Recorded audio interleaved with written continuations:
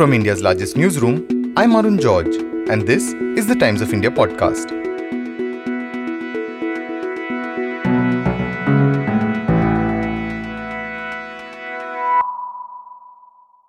नरेंद्र मोदी सरकार ने निर्णय करा है कि भारत म्यांमार सीमा को हम बाढ़ से सुरक्षित करेंगे और पूरी सीमा पर बांग्लादेश की तर्ज पर बाढ़ लगाने का काम करेंगे।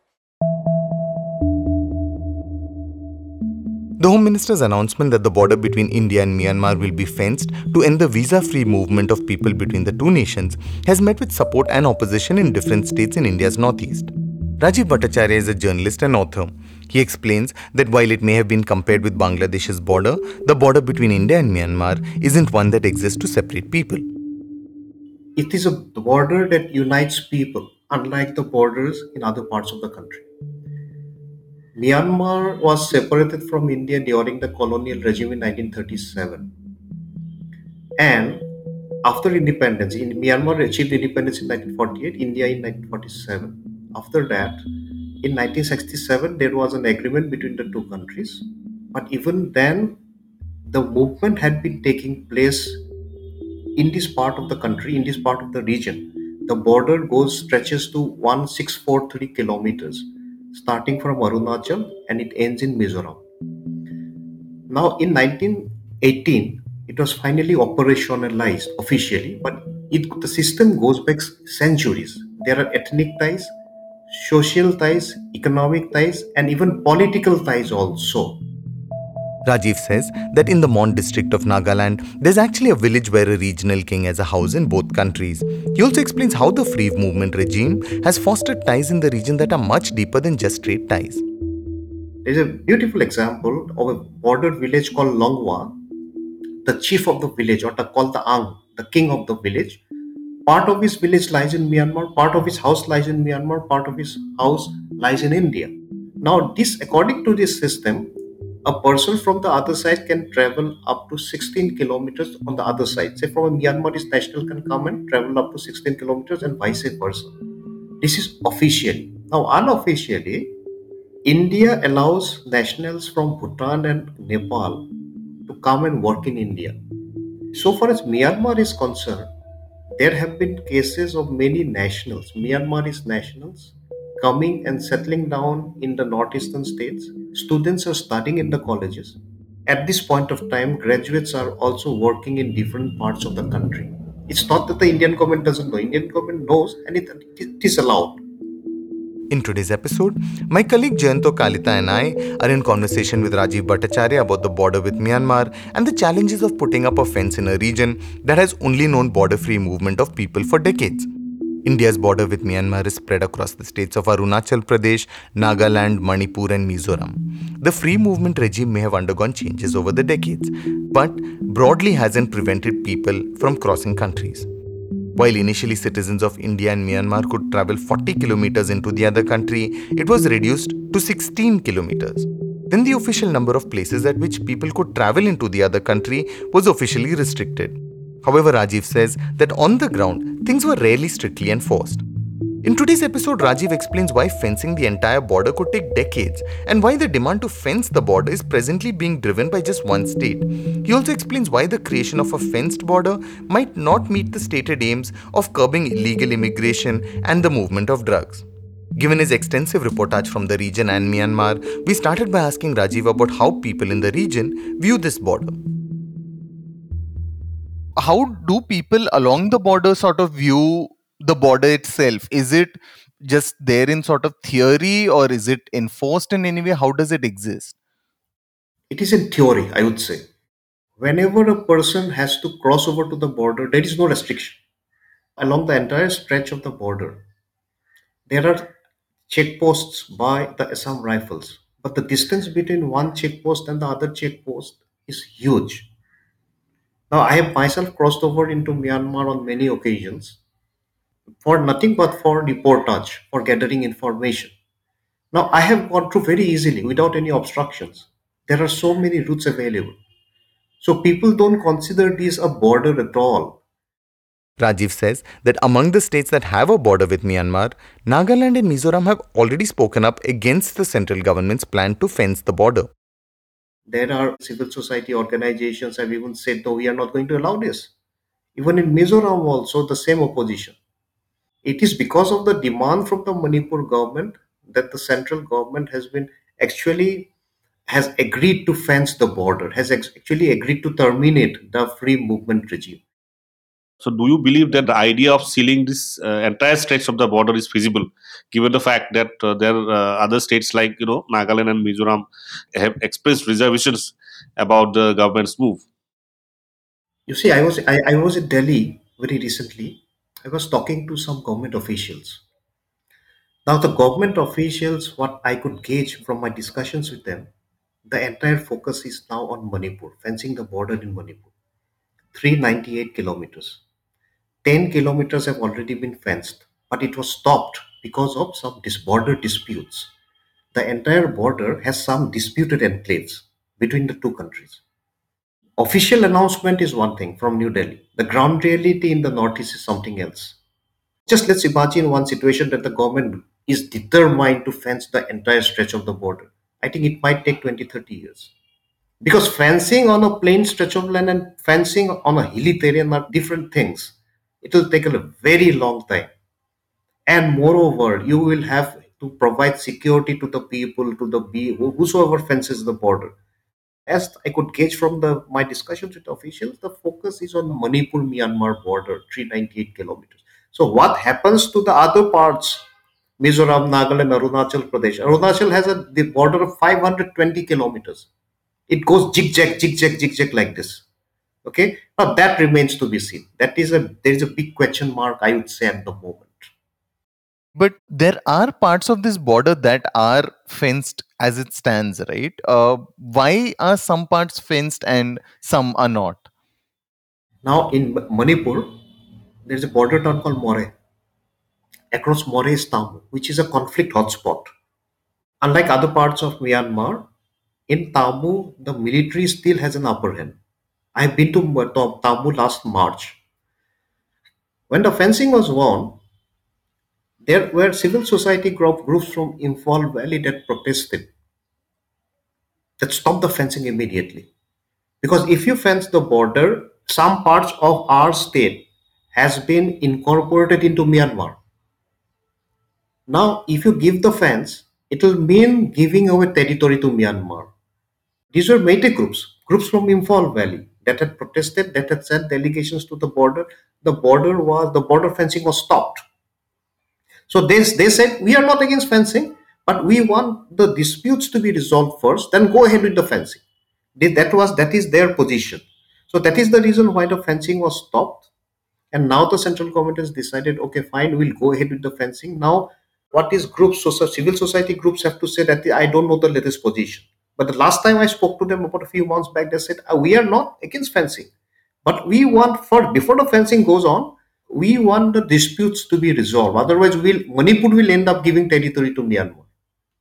But this territory that you speak of, what kind of territory is it? What would be the objection if this territory did go across? You see, Manipur, as not only Manipur, all the states in the northeast, or rather, I would say all states in the country, are very particular about territory. Particularly in the northeast, if you have seen very recently, there had been a severe clash between Assam and Mizoram. Mizoram says that Assam is taking away our land. Assam says that okay, Mizoram has encroached upon our territory. So this part of the territory where the fences come up, this is not a very hilly terrain. This is a flat stretch of land where farming also takes place. So Manipur is very particular, especially Imphal Valley, is very particular about land and resources. Also, it's also related to the conflict. The hill people can come and buy land in Imphal Valley. The people in Imphal Valley cannot buy land in the hills. As a result of which, the land holdings of the majority Meitei community over the past few decades have become less and less. So you can feel the insecurity, basically, insecurity among the people. Would then we see like only a Manipur fence and the others left open? And could you explain why the other states are not in support of this? As I've said, there are ethnic ties. Yes, there are very strong ethnic ties. Assam Rifles, it has got 46 battalions. Assam Rifles cannot guard every inch of the border. The Assam Rifles certainly would not know the terrain much better than the local people there. How many people will you stop? They cannot guard every inch of the border. The people in these parts of the border, they don't regard the border as a border.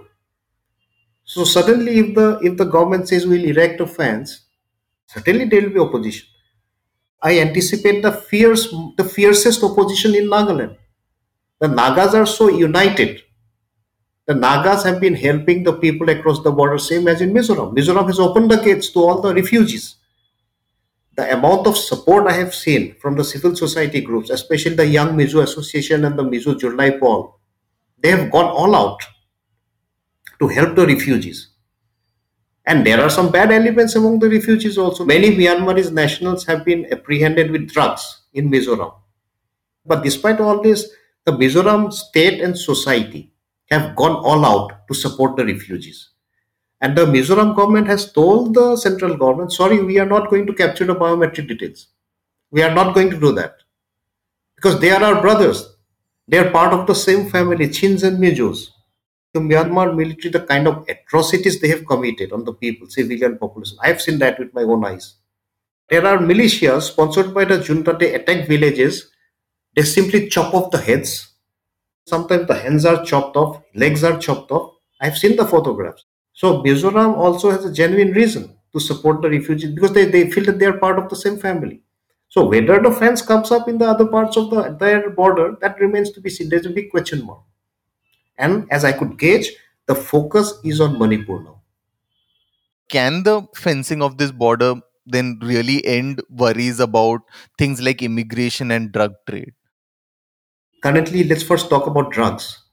What kind of drugs are coming from Myanmar? One is the heroin number four. The other is the ATS, amphetamine type stimulants. These are synthetic drugs. Myanmar's economy has been falling, plummeting, has gone down very badly. People have taken to drugs as a means of livelihood. There are areas near the border, especially there is a place called Tonjang, which is below Churachandpur district in Manipur, where the poppy cultivation has increased manifold. This has been mentioned in the UNODC report very recently. The other place where massive drug production, narcotics production takes place is quite far off in Shan state, that is closer to China and Thailand than to India. Drugs that come from Myanmar to India are through mainly two routes mainly. One is through Manipur, one is through Mizoram, and very recently through Nagaland. Now, because of the conflict in Manipur, the supply from Myanmar, the supply of drugs and other contraband items have somewhat reduced. But it is flourishing through Mizoram and it is mainly through Champai district. Not only drugs, but you have exotic animals coming also. 1.5 years back, if I am not mistaken, a kangaroo brought from Australia was seized near Siliguri.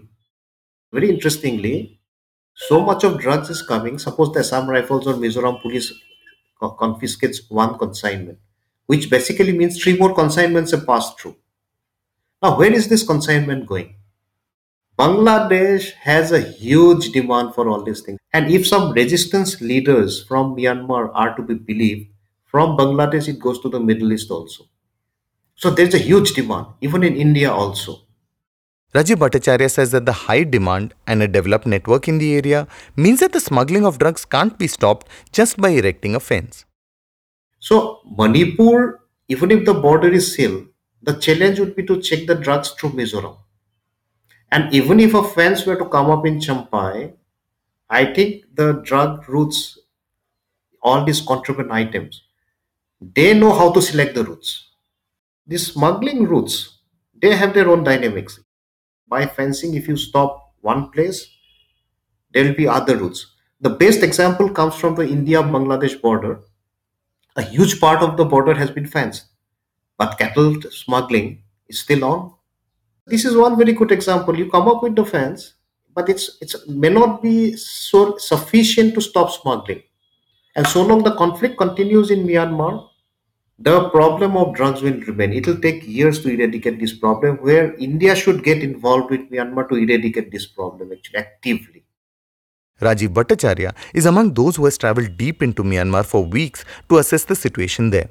In an article for The Diplomat, he'd written about his travels deep into the region that has been resisting the army. We asked him about what he'd seen during his travels there and the situation along the Indian border. We recently had this case of Myanmar army personnel fleeing into India. And you've traveled into Myanmar, like you said. Could you talk about one, how the situation is in Myanmar, especially along the India border presently, and how is this sort of prolonged conflict affecting the people on both sides of that border? You see, if you have a look at the India-Myanmar border, 1643 kilometers, if I am not mistaken, there is only one military establishment in Tamu across More in Manipur. That establishment is called Army Hill. That is 7 kilometers from the More border. It's a big establishment. Barring this military establishment, right from Arunachal Pradesh, Anjao district to Mizoram's Longtlai district, the army is nowhere, the military is nowhere to be seen. It is completely under the control of the resistance groups. Now, there are stretches along the border, especially the area below the Churachandpur district of Manipur, which is under the control of the Jomi Revolutionary Army. Now, this group, like some other groups, they have joined hands with the Myanmar military. Now, barring these 2, 3 stretches, the entire stretch of the border, the military has lost control. In the last 3 years, if you have noticed the developments in Myanmar, the areas that have been lost by the military, barring some exceptions, the military has not been able to recover these areas. And when the situation is like that, obviously the border is unstable, but less unstable than what we had noticed along China's border with Myanmar. Unlike that part of the border, it's not so disturbing. The India Myanmar border is peaceful, where actually it's some kind of a safe refuge for the PDF fighters, for the resistance fighters. Now, if the fence were to come up in Manipur, the military regime would be very happy, which means that the resistance forces cannot attack the military and can't go into Manipur. Mizoram is quite far off. It will be a big disadvantage for the resistance groups. Unlike in Mizoram, if something happens, now the situation has become such that Mizoram has become a safe haven also for the military and also for the resistance fighters. If the Myanmar army personnel did not come into Mizoram, they would have been killed. So that is the only option. So they were airlifted again and airlifted and sent to a different place. The military cannot come to the border to receive them. They'll all get killed because it's completely under the control of the resistance forces. But what does this scenario then mean for the border itself? Because if it is so restive, what does it mean for people on either side of that border then? Arunachal, there is no action. Nagaland, by and large, no action. Life has been on as usual. There was an incident last year when some people came across the border to Noklak district, and the Noklak Kiamnungan people have opened their doors. They have allowed the Myanmaris refugees to stay. They have been offered accommodation and food. The action starts from middle of Manipur right to the end of Mizoram. I think there was some fighting in January. One, there's a border town called Jokathar in Mizoram. Across Jokathar, there was a military establishment. The resistance forces attacked and wiped out the military. Some 29 military army personnel came into Mizoram. They somehow narrowly escaped with their lives. So there is actually no fighting going on there. The military cannot come and reoccupy those territories. Life is on as usual. People come in, people go out. That has been accepted by Mizoram. In Manipur, of course, there has been some problem. The government, the state, and society, they are objecting to it, fearing that people come in but they don't go out. In Mizoram, if you see, there are so many refugee camps, people are suffering, but there's not much of a problem. Life is very normal there. You can even go walk into Myanmar also. Okay, not much of a problem. Now, I would say when I went in, and now the situation is much safer now in Chin State. You can walk in and go by a motorbike and you can stay there and come back. Okay, life is on as usual, including the smuggling activities, including whatever happens there. But the refugees are not in a good condition as it happens in every part of the world actually. In the end, Rajeev Bhattacharya says that the chances of the fence coming up along the entire border will depend on how states in the region react to the plan in the coming days. Given the plan has already met with opposition in some states, he says even the national government is aware that it's not just the terrain that will present a challenge to any plan. Now you don't really know how the Mizoram people would react. They are already violent. They have already stated their opposition. Now the Nagaland, if the entire Naga civil society groups stand in the border, okay, we are not going to allow the fence to happen. It will be difficult to bulldoze their aspirations, their force them away, and then construct the fence. It will not be possible, I believe. And the a section of government officials, they know it very well. That first, let us start with Manipur, and let's see what happens to the other parts of the border. As I've said, there's a big question mark that remains to be seen what happens actually along Mizoram, Arunachal, and Nagaland. Today's episode was produced by Jairaj Singh and Sahil Gupta. For a daily spotlight on people, ideas, and stories that matter, subscribe to us. We're available on TOI Plus, Spotify, Apple, Google Podcasts, and all other platforms of your choice. For any news tips, email us at toipodcast@timesinternet.in.